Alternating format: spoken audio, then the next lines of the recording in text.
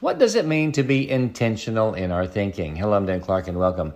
Well, what I think it means is that you are intentionally thinking about the things that you want to think about. Yes, intentionally thinking about them. That means that you choose to think about the things that you want to think about. Most of us are reactive in our world. In other words, we simply are reacting to the things that are happening around us and thinking about what's going on, right? And about the things that have to happen.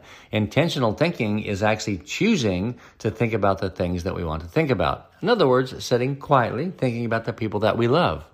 Thinking about how our future is unfolding in front of us in the way that we want it to.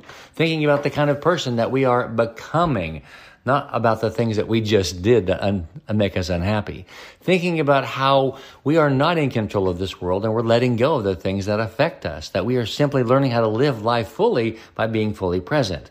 Intentional thinking takes a little bit of effort. Remember, that's one of the things, actually it's the first thing that I put on our list 2 days ago about how to have the best life a year from now. So what I want you to start practicing is every day, sometime during the day, being intentional about thinking about what you want to think about.